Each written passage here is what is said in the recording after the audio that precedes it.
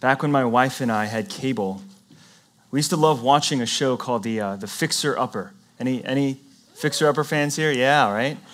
Where the hosts, Chip and Joanna Gaines, they would help countless couples who were on a budget purchase a lower-priced home and then renovate it into their dream home.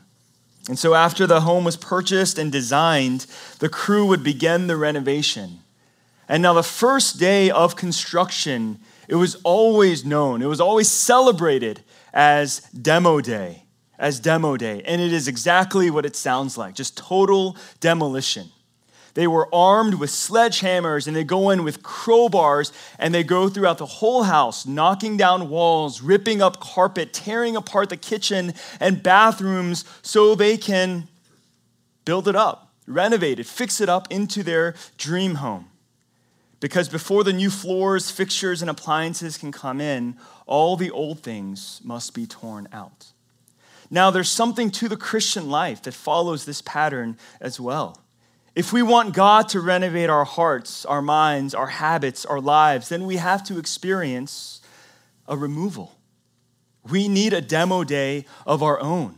We need old things to pass away. We need our old hearts to be taken out of us, those hearts of stone, and we need to receive a heart of flesh. We need our old thoughts, our old worldviews that were captive to sin and the patterns of this world. We need that to be transformed. We need our minds to be filled with new truths, new passions, new thoughts. We need old habits to die so that we can receive a new lifestyle, a new pattern that comes from Christ. Well, if you have your Bibles, Jesus talks about this. Jesus talks about old things needing to be cut off. He talks about our own demo day. And so if you have your Bibles, would you please turn with me to Matthew chapter 5. We're going to look at verses 27 to 30. Matthew chapter 5, verses 27 to 30. This passage is part of Jesus' Sermon on the Mount, and he's teaching his disciples on what it means to obey the law, what it means to be holy and follow him. This is what he says about how we should view and handle sin.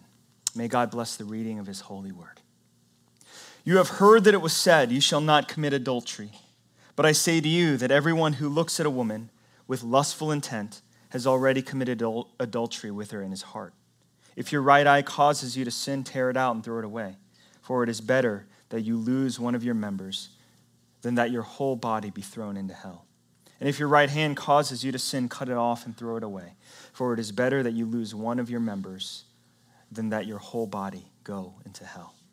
Amen. The word of the Lord. Well, we've been going through a series titled Renovation by Grace. And this entire series has been about experiencing the transforming work of Christ in our lives by the power of the gospel.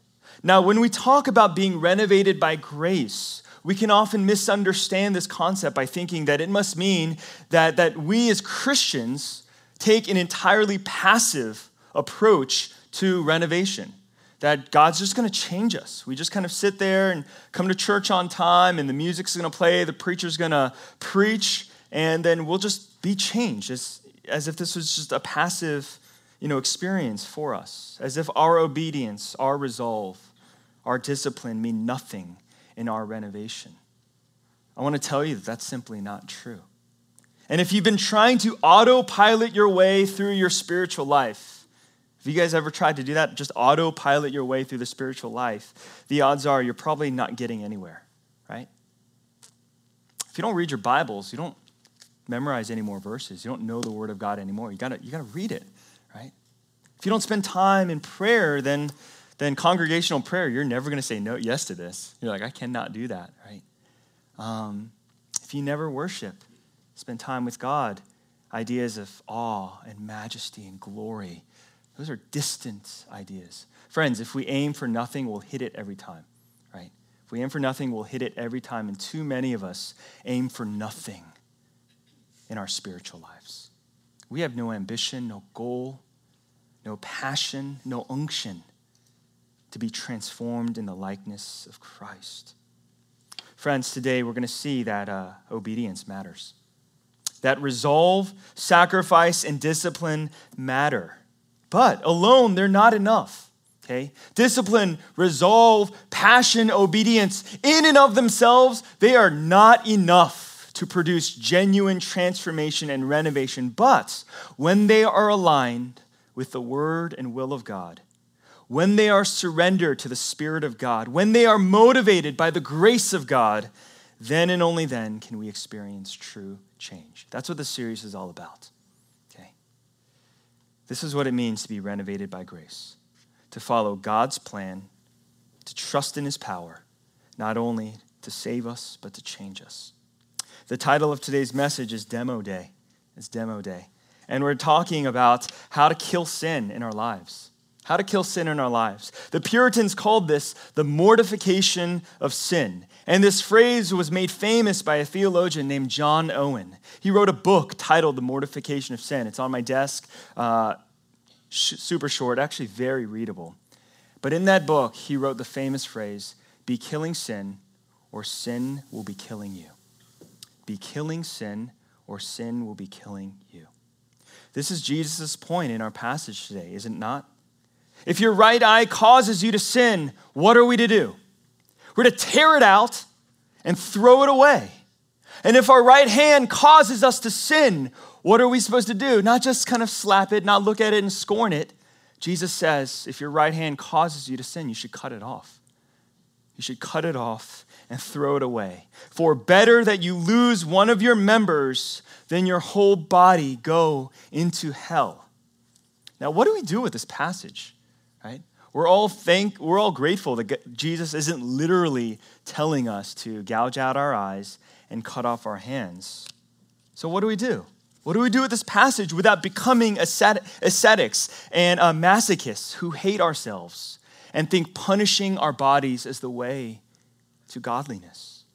How do we do this without becoming legalistic and fanatical, believing that our work and our effort will save us? Most importantly, how do we do this? By the grace of God, by the Spirit of God, and not merely by the works of our hands. Isn't that the question? Isn't that the challenge of sanctification, which is the process of being made holy more like Jesus? Isn't that such a challenge? It either feels like it's going to be all God or all me, but this partnership where our obedience aligns with his will and we experience grace and life and power, that is so foreign to us. That is so mysterious to us. Well, I want to try to answer these questions in two broad sections today. First, I want to talk about our motivation to kill sin. Our motivation to kill sin. Where does that come from? How is Jesus trying to motivate us and encourage us to kill sin, to mortify sin through this very clear passage in Matthew? After that, we'll look at some practical steps on how to kill sin. So we're going to look at the motivation. After that, we're going to look at how to kill it.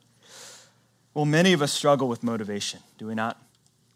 We are the kind of indifferent, apathetic generation, especially if you're my age and younger, right? Indifference is one of our great struggles, right? Apathy is one of our great sins. We struggle with motivation to change, motivation to grow. Motivation to quit bad habits and start new ones. You see, it's not enough to have good intentions. Intentions rarely get us anywhere. Friends, ever since I was a high schooler, I always had the intent of working out like crazy, getting super buff, and just getting that beach bod. So whenever the summer hit, shirts off, tan, ready to go, right? That was 18 years ago. Never happened, right? Never happened. I'm always just pale, skin and bones, right? Just nothing impressive underneath this suit, nothing at all. I always had that intention. I would get the 24-hour fitness gym membership and never use it. I would go to GNC and get whey protein. And I'm like, I'm going to just use this protein and get yoked. I would never even eat half of the protein. It would just sit there. And it's 8 years old, but it's just sitting there. And it's my intention to one day work out and get buff and beautiful never happens. We need genuine motivation to change more than an intention. And the motivation Jesus is giving us to kill our sin, right? To strive for holiness, it is twofold, okay? First, It's to know the value of holiness. To be able to cherish and understand the importance of holiness. And second, to fear the consequence of sin. To fear the consequence of sin and know the value of holiness. I'm going to start with sin.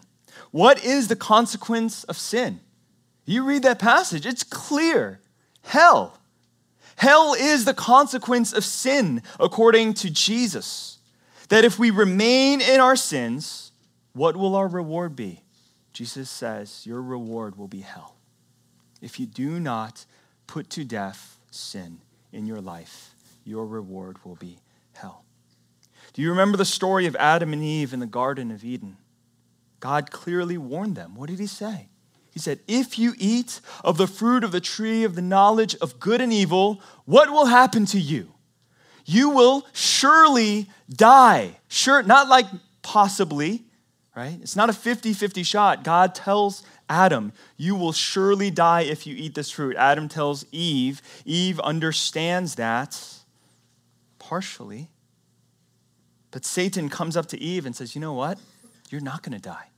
You're not going to die. In fact, your eyes will be open and you will be like God. Well, how did that work out? Who did Eve believe? Satan or God? Whose word did she follow? Why did Eve take the fruit and eat it? She ate it because she didn't believe God's word. She ate it because she didn't believe that when God said, if you eat it, you will surely die. Eve was like, I don't think so. I don't think so. I think you're bluffing. I don't think you mean it, right? I mean, no one would, right? If you see a bottle and it says poison, you don't say, I don't believe it, right? It has like the skull and crossbones and it's like hazardous. You're not like, hey, I think these guys are bluffing. I'm just going to go for it, right? None of us do that. And yet something happened. Something was broken in Eve that she would say, you know, God said I was going to die, but I don't think so. I'm going to trust Satan. I'm going to trust the serpent. So she eats the fruits. And what happens? She dies, right? Maybe not in that instant, but she died. She died spiritually and she died physically. Sin brought death into the world. God said it. Eve just didn't believe it. And so she disobeys. Right? And though we criticize Adam and Eve for their disobedience, we're like, oh my God, you guys ruined everything. You guys ruined everything. You ever talk to a pregnant woman? She's angry at Eve. She is angry at Eve because of the childbearing pains that came from the curse of the fall. We blame them. We criticize them. But friends, we are the same. God tells us that if we keep lying to our loved ones, it will kill our relationships. What do? You keep lying. You keep lying and you think you're getting away with it, not realizing that every lie you tell your spouse, every lie you tell your parents, every lie you tell your friends, you're pushing yourself further and further away from their hearts. We know that if we keep lusting after others and if we keep objectifying them through pornography, that it will kill our hearts. It will ruin our capacity and experience of intimacy. But that doesn't stop us. We believe the lie that it's harmless. We believe the lie that this is just a stress reliever, that we're not addicted to this, that it's not that big a deal. God warns us that if we practice greed against our brother, that if our brother comes to us in need and we withhold generosity from them, you know what John says? He says, the love of God is not in us. You know what we say? God doesn't really mean that. You believe that? God tells us if we as Christians are greedy, the love of God is not in us. And yet we're like, I don't really think so. I don't think you mean that. We play so many games with the word of God. We do not take him at his word. Church, he means it. God means it. Jesus means it. And when Jesus returns, he's not coming back to just walk on water. Jesus isn't going to come back and just turn water into wine. Jesus, when he returns, is going to come back to judge the living and the dead. And this is why he warns us in Matthew 10:28, do not fear those who kill the body, but cannot kill the soul. Rather fear him who can destroy both body and soul in hell. That's what Jesus says. And he's talking about himself. He's saying, fear me, fear God. Don't just fear the Romans. Don't just fear the Jewish leaders who can kill you, who can stone you, who can crucify you. Fear the one who can send you to hell. See, there's something wrong with us as we think about sin. We are more afraid of getting caught by our community. We're more afraid of getting caught by our pastors. We're more afraid of getting caught by our loved ones than being guilty before God. One pastor, he told a very interesting story. I think he had heard from somebody that two of his young church members were, just kind of like making out in the church parking lot, right? He heard it, like just whatever. And so he kind of went to confront them. And he was like, how are you guys doing? He was kind of roundabout. And they're like, oh, okay, I'm doing okay. And he's like, hey, I heard about what you guys were doing last night in the church parking lot. And their hearts were just shattered. They were so scared. They're like, oh my gosh, our pastor heard about what we were doing. And they're like, oh my God, did you see? Did anyone see? And he was like, I didn't see, right? But God did. And you know what they did? You know what their response was? They were so relieved. They were so relieved that their pastor didn't see them, that no one had footage of what they were doing. And when he said, but God saw you, there was a sigh of relief, not a sigh of fear. Do you guys get that? Do you see how broken we are? How we fear man, how we fear community. We don't want to get in trouble with our peers and our friends and our pastors and our small group leaders or the deacons in the church. That we're more concerned about that than whether we stand before a holy God, guilty of trespass, guilty of sin. We don't care. There's something broken in us. I want us to be clear on something. Jesus is trying to motivate us to kill sin through the fear of hell. He is. And I don't think there's anything wrong with that. I actually think that's very loving, very gracious. I know many people don't like that. Don't like the idea of like, oh, I need to go to God because I don't want to go to hell. They think that it makes Christianity look like escapism. But I think that's just a naive soundbite. Because if someone you loved was on a path to destroy themselves, what would you do? You would intervene. The truly loving deed is to tell them the truth, that you are about to drive yourself off a cliff. You are about to destroy your family. You are about to destroy your own life if you don't put that sin, that addiction, that behavior to death. The loving thing to do is to warn them and to plead for them. And that's what Jesus is doing. He's telling us, mortify the sin in your body, or else there will be hell to pay. You will be judged, and that judgment will declare that you are guilty of your sins and deserving of hell. But in our passage, there's more than just motivation through fear. Jesus is also motivating us to know the value of holiness. So he's telling us, yes, there is hell, but also even greater value is there is holiness offered to you. There is holiness available to you. So when he talks about the right eye and the right hand, now I'm a little offended by this because I'm a lefty, but it's because the right is the important hand, the important eye. The right hand is your hand of authority. That's why if you're ever going to pray for someone, don't use the left hand. You can put the right hand on that person's head. That's like the symbol of authority. And Jesus is talking about precious things. Friends, is there anything you would trade for your sight and your hands? Is there anything on eBay, Craigslist, where they're like, hey, I will exchange this for you. Just give me your sight. Give me your hands. And honestly, on Amazon, there's nothing. There's nothing, right? Ask anyone who's lost those things. You cannot put a price on them. But you know what Jesus is saying here? Holiness is more valuable.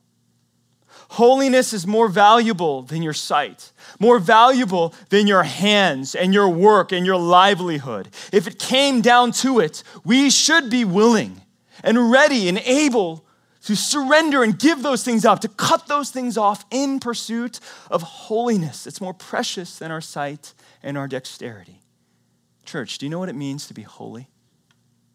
Sinclair Ferguson, he says that it means that we are devoted to God. Devoted to God. I know a lot of times we think of holiness as the absence of sin, right? It's perfection and righteousness, absolutely. But there's a positive aspect of holiness. And Sinclair Ferguson saying the positive aspect of holiness is devotion, and it's love.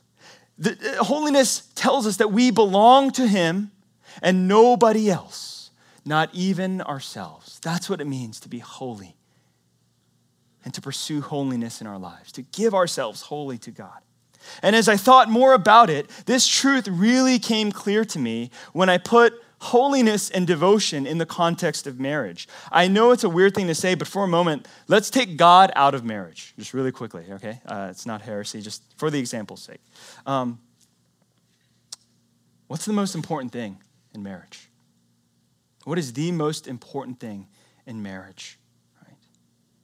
And the answer is, it's holiness. It's that marriage is sacred. It's that a husband and a wife are devoted to one another, that they don't belong to themselves, they don't belong to another, they belong to each other. I am yours and you are mine. Holiness, devotion is the most important thing in marriage. Because the moment a man and a woman stop being devoted to one another, that's when the marriage dies. That's when it all ends. Your marriage can survive bankruptcy. Your marriage will survive bankruptcy.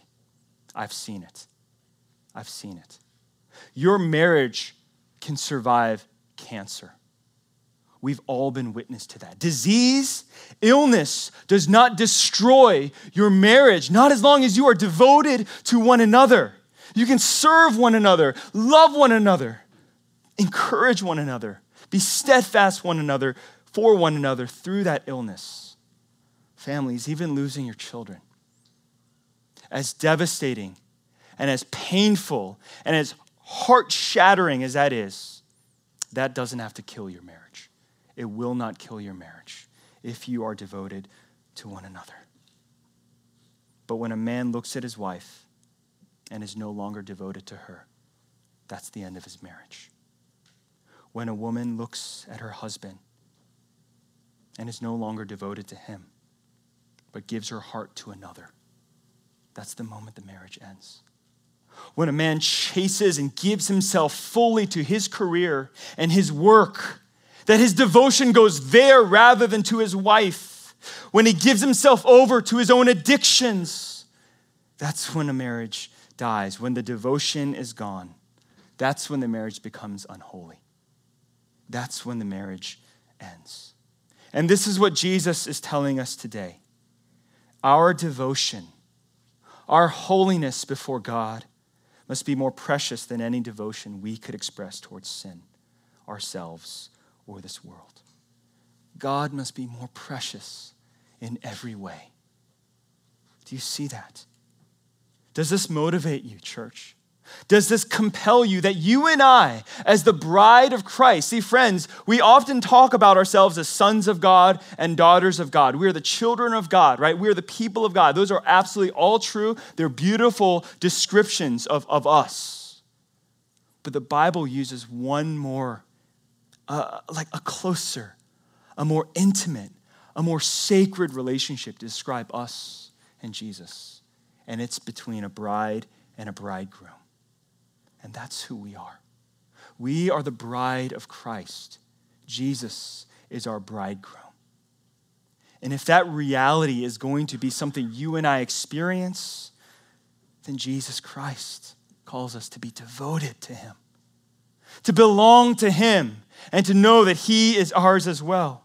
And in our devotion, Jesus invites us and he pleads and he cries out to us to fight sin, to hate sin, to put it to death at all costs, not just to avoid hell, but to truly experience devotion and holiness before our Lord.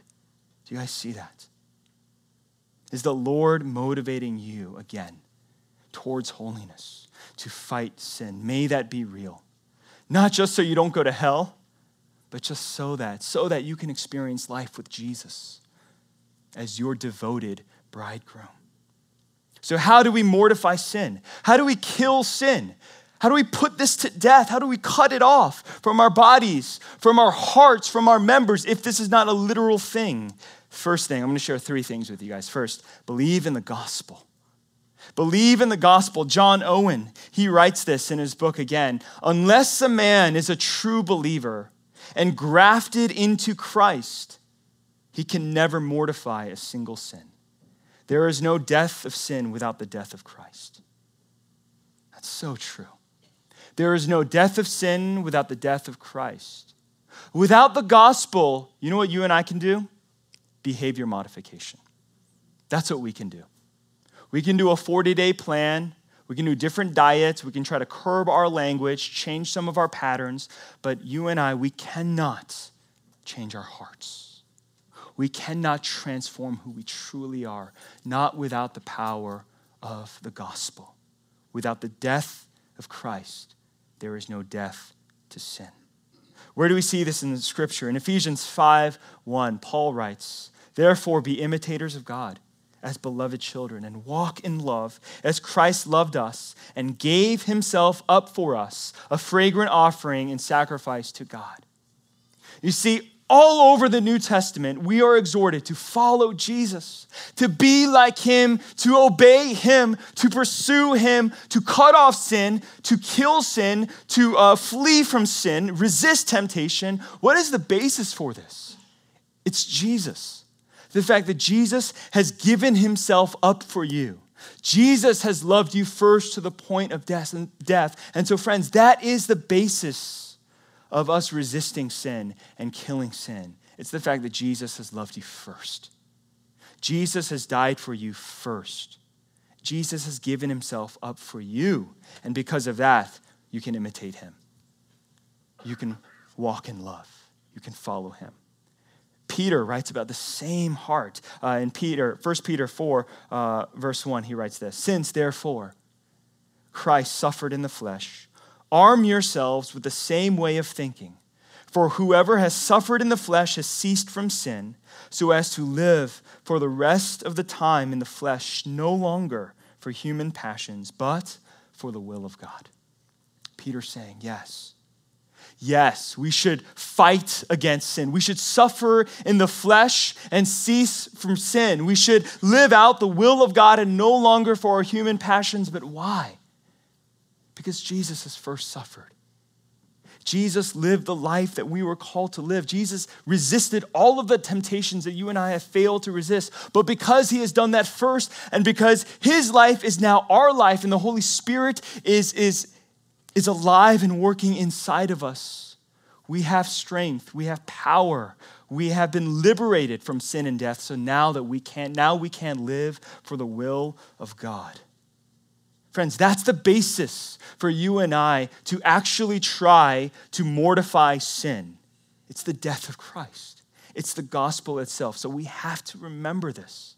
We have to cling to this. Every time we struggle, every time we fail, every time we doubt, every time we get lazy with our sanctification, remember the gospel.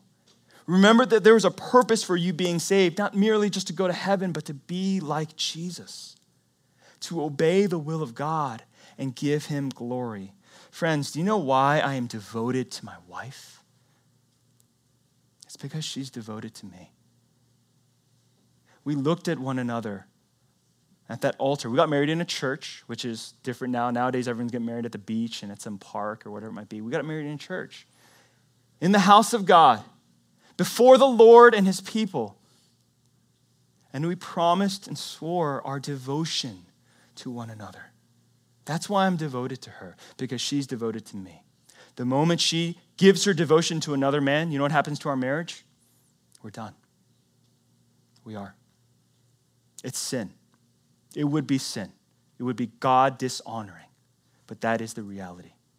If I break my devotion to her, it's over. If she breaks her devotion to me, it's over. Why should you be devoted to Christ? Because he's devoted to you. He loved you first. He gave himself up for you. He is absolutely devoted to you, so you can be devoted to him. That is the invitation of the gospel. That is what it means to be the bride of Christ. Friends, it is through justification, right? It's that through justification that we belong to Christ. The moment when we trust in Jesus, in his life, death, and resurrection, we are forgiven. That is justification. Where our sins are nailed upon the cross, Jesus pays for them through his blood, and then his righteousness, his victory, his life, his holiness gets imputed unto us. That is the great exchange of the gospel. That is the doctrine of justification. And it's through that you and I become sons and daughters of God, that we belong to him. But it's through sanctification that we become like him. Okay? Let me say that again now that I've explained justification. Through justification, you belong to him. Through sanctification, you become like him. Friends, let's become like Jesus. That's the goal of the gospel. Church, in the battle against sin, you must know what you're fighting for and what you're not fighting for. And this is why the gospel is so important as well. Okay? I'm going to say this. You are not fighting sin to become a Christian. You're not fighting sin. You're not trying to mortify sin and put it to death and wage war against your sin so that you can be a bride of Christ, so that you can be a son or a daughter of God. No, that is not what you are fighting for. That is already yours as you put your faith in Jesus Christ. You know what you're fighting for? Intimacy. You know what you are fighting for? Imitation. That is the goal of sanctification, not to prove yourself, not to win the love and approval of God. No. In sanctification, in this battle against sin, you are fighting to be like Jesus, to be close to your lover, your bridegroom. And that needs to be a reward and a treasure for us. Second thing on how to mortify sin, rely on the Holy Spirit. Rely on the Holy Spirit. Romans 8:12. This is what he writes. So then, brothers, we are debtors, not to the flesh, to live according to the flesh. For if you live according to the flesh, you will die. But if by the Spirit you put to death the deeds of the body, you will live. For all who are led by the Spirit are sons, or Spirit of God are sons of God. Amen. Right there, Paul clearly tells us that we put to death our sin by the Spirit. By the Spirit of God. What does this look like in action?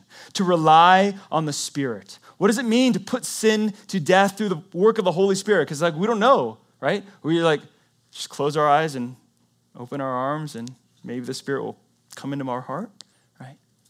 Scripture has a better path for us, and Ephesians 6 helps us in this. This is where Paul is talking about the armor, right? The armor of God. And all of these things that God gives us to fight this great fight of faith. And in verse 16, he says, in all circumstances, take up the shield of faith, with which you can extinguish all the flaming darts of the evil one. And take the helmet of salvation and the sword of the Spirit, and read this with me, which is the word of God. Praying at all times in the Spirit with all prayer and supplication. So, you put those two things together. You put sin to death by the Spirit. What is the sword of the Spirit? The Word of God. How do you activate and experience that? It's through prayer. Okay? I know, it's vanilla. We're like, oh man, Pastor Michael, I thought you were going to give me the secret. This is the secret. The Bible. The Bible. The Word of God is the sword of the Spirit.